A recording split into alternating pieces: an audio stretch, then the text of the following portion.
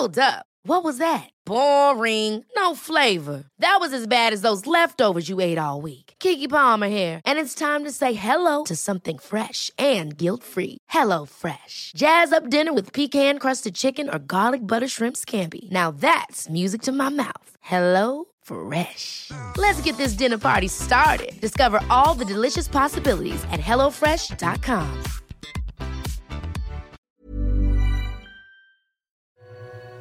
It's time for another episode of Last Drinks, a podcast where we have conversations for the sober and the sober curious, hosted by me, Maz Compton, sober since 2015. Hello, beautiful humans. So last week on the podcast, you heard from Laura Lee Wright, an author from Virginia in the US, and you heard all about her last drink. If you missed that episode, I highly recommend you go back and hear about it, because she did detail the story about somebody in her family roaming the streets whilst holding a gun while she was deep in her childhood. This week, we are going to hear from Laura Lee Wright about her book. It's called Beyond Sober.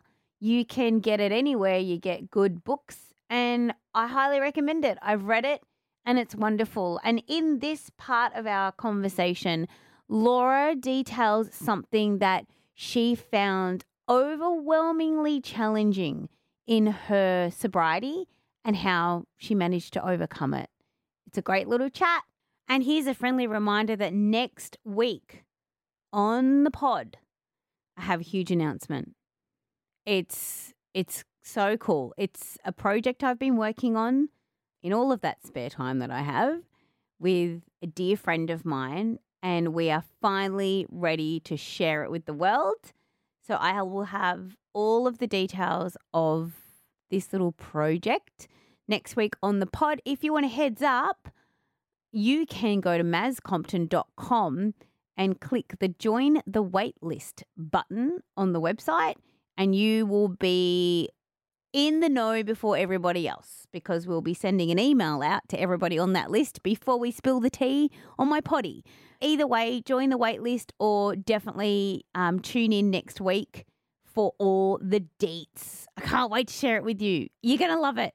I hope you enjoy part 2 of Last Drinks with Laura Lee Wright.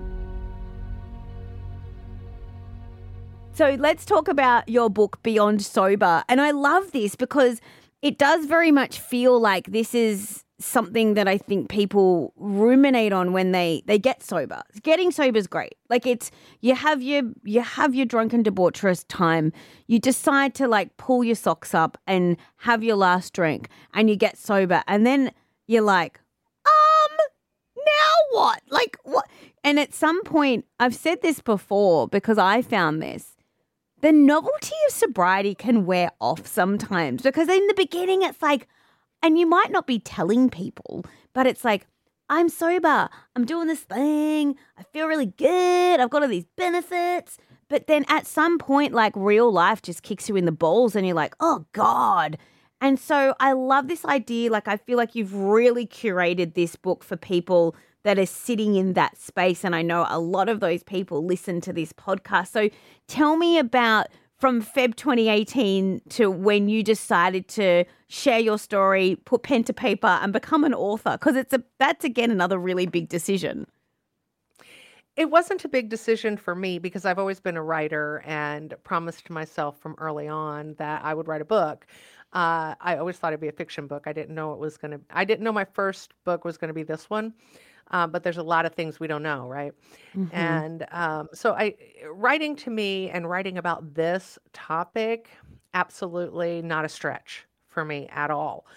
The reason why I wrote it was because I felt like there was a gap in the literature that was available to people in early recovery, particularly people who weren't associated with any particular group or movement.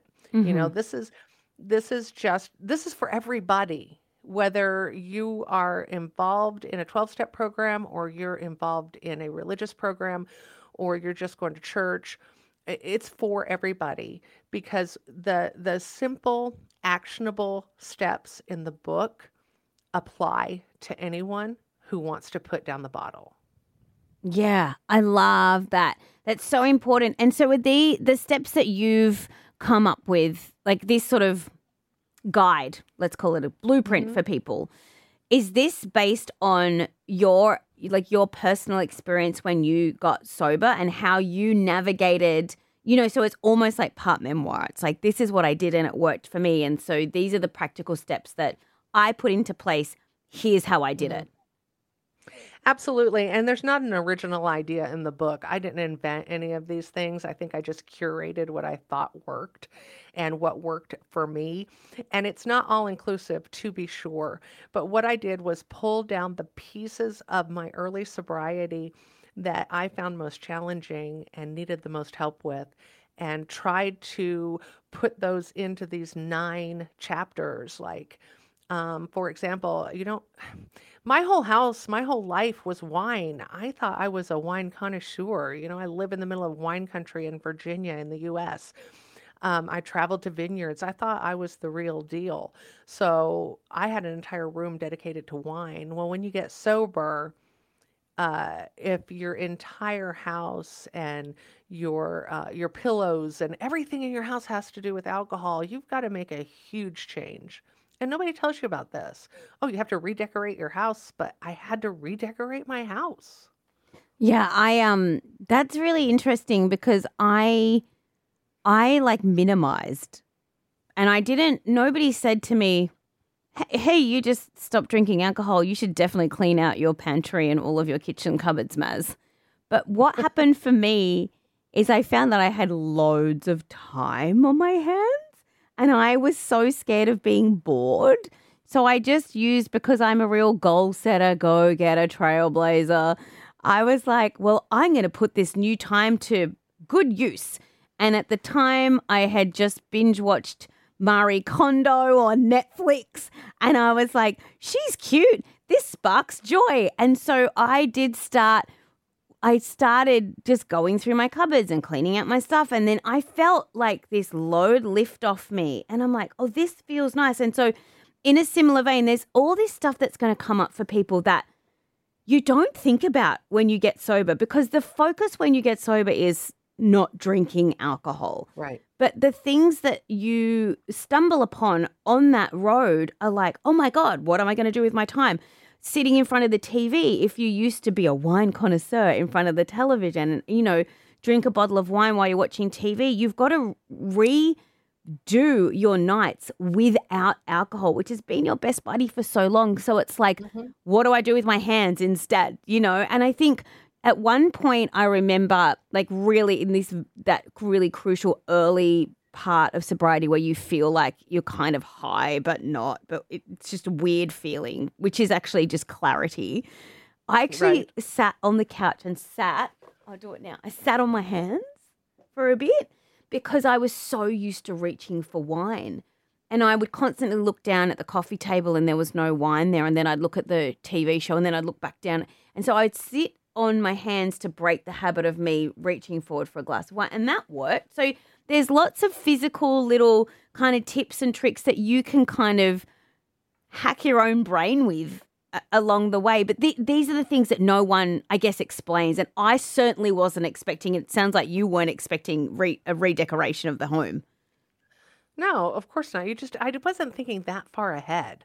And I think that's one of the things that I want my book to do is just take people to a place where they really weren't thinking they needed to go, but they do need to go. But I'm like I just tried to make it so no nonsense, so direct, like that one friend that you have that always tells you the truth, but does it in kind of a nice way. That's who I am, and that's what the book is. There's a quote in the book. Chapter 1 is called "You Never Have to Feel Like This Again." And I'll just quickly read that first paragraph. It says, "You didn't pick up this book on the best day you have ever had. The good news is that you never have to feel like this again. Whatever pain, anguish, embarrassment, or discomfort brought you to seek sobriety can be a thing of the past." That landed with me because I was like, I didn't realize that I had a choice for so long. My school of thought was, oh God, I don't want to go out this weekend because I don't want to drink. Not realizing that I could not drink. And so that sentence alone, I think, just gives people permission to choose. And just there's, with that, there are pros and cons. The pros are you get a choice. This is the sum total of your choices. You can change your choices. You're in control. Like, here's all the empowerment. Go forth and conquer. And the cons are you need to take a bit of responsibility and accountability for all of the choices that you didn't think you were making that you have been making. But even though that's split, once you can get through the accountability thing and the self-acceptance, forgiveness of like, oh my God, I did get myself here. Then, oh my God, the power in that sentence of just going to people, you don't have to ever do this again. You don't have to feel this bad. You don't have to live in constant suffering. We suffer when we drink and we don't want to drink anymore, but we don't know what to do. And so I just wanted to say, like, that just bounced out of the page and got me. And I was like, oh yes, this is a choice. And when you're in sobriety, it's such a rewarding choice. There's so many compound and knock-on benefits. And you said for you didn't find it difficult to stop drinking, but I'm sure that there were challenges. Can you speak to one of the things that you found challenging about that road and how you overcame it? The biggest challenge I found in sobriety as I kind of started getting into it was this profound loneliness.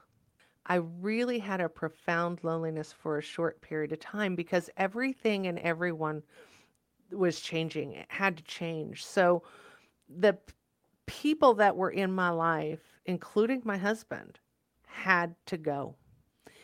And they wanted to go. When you're not the good time girl anymore and you're no fun to be around because you're not drinking anymore, the wet blanket, so to speak, those people tend to fall by the wayside. And it takes a little while. It took me a little while to build up this new, my new army, my sober army, right, of friends, and now my fiance who is also sober. And, I have the life of my dreams right now. But in 2018, I was suffering from profound loneliness. I missed my alcohol, my best friend. I missed socializing. I missed going out and, I would go out to a local restaurant that was really close to my home, and I would drink, and I would have a steak, and I would listen to live music, and I just thought I was the cat's meow. And by the end of the night, I was just a drunk woman, but I still missed it. So I did go through a mourning period for the life that I knew I could no longer sustain. People don't think about that like you said, when you're busy getting sober, you're just busy getting sober. But there is an element of grief when you give up alcohol. And I think some people may be hesitant to put it down because they're like, what if I miss it? And I'm like, you probably will. If you were drinking as much as I was in 2014, which was my last year of drinking, my Lord, you will miss it. You'll miss it because it's been your companion, it's been your keeper of secrets, it's been there for you, it's been your trusted best friend. It always shows up, right? But it's toxic for you, it's poison for you, it's platonic for you, it's not good. And so you might miss the idea of companionship, which is what alcohol represents. But you will not miss being the drunk person at the end of the night, the hangovers, the vomit stains, the taxis home, the questionable receipts in your wallet, the broken relationships, the shame and the guilt and the anxiety. You do not miss any of those things that alcohol eventually leads you to. But yeah, you do, I think, for a lot of people, miss it. And as with any breakup, there is a period of grieving. And, in a way, it's almost ironic that usually when people break up with somebody, they end up drinking. But when you break up with alcohol, you can't drink. That's the whole point. So how did you navigate that loneliness and I guess the acceptance of the role that alcohol had played in your world? Great question, because it really dials back into how to navigate life. What I had to learn for the first time is that I had to get through it. I had to feel the feelings to get to the other side. And that was what I was avoiding the entire time I was drinking. If I started to feel just a little bit of a feeling, I would drink because I didn't want to feel that feeling. I wanted to feel differently. And so what that period of loneliness taught me was that I needed to feel those feelings and I needed to get to the other side. And so I did. Time takes time. And it took a long time for me to become the really sick alcoholic woman that I was. So it took a long time to get out of that as well. And I had a great support system. I immediately found people that could support me, that I could call, who had walked the walk that I was walking.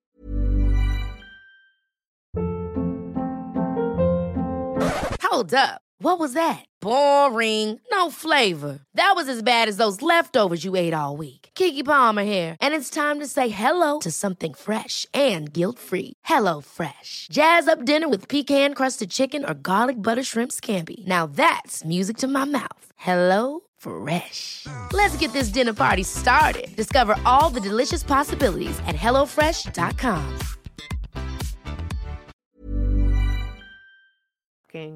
And that made me feel a lot less lonely. I love it so much. I'm so glad that you were courageous enough to walk through and to keep going. You know, like to keep going when the novelty wore off and when things got tough and you looked at the wall and you're like, dang, we need some new wallpaper. Like you walked through that and you kept going. And I'm so stoked that you've got this book out there in the world, because I really think that it's well needed for people who are like, I don't know what to do. I stopped drinking and now what? So your book is called Beyond Sober. You put down the booze, now what? By Laura Lee Wright. Thank you so much for being my guest today on Last Drinks podcast. It's been so wonderful connecting with you. Thanks so much for having me. And you're delightful. So thank you for making my afternoon just delightful. Well, that's my pleasure.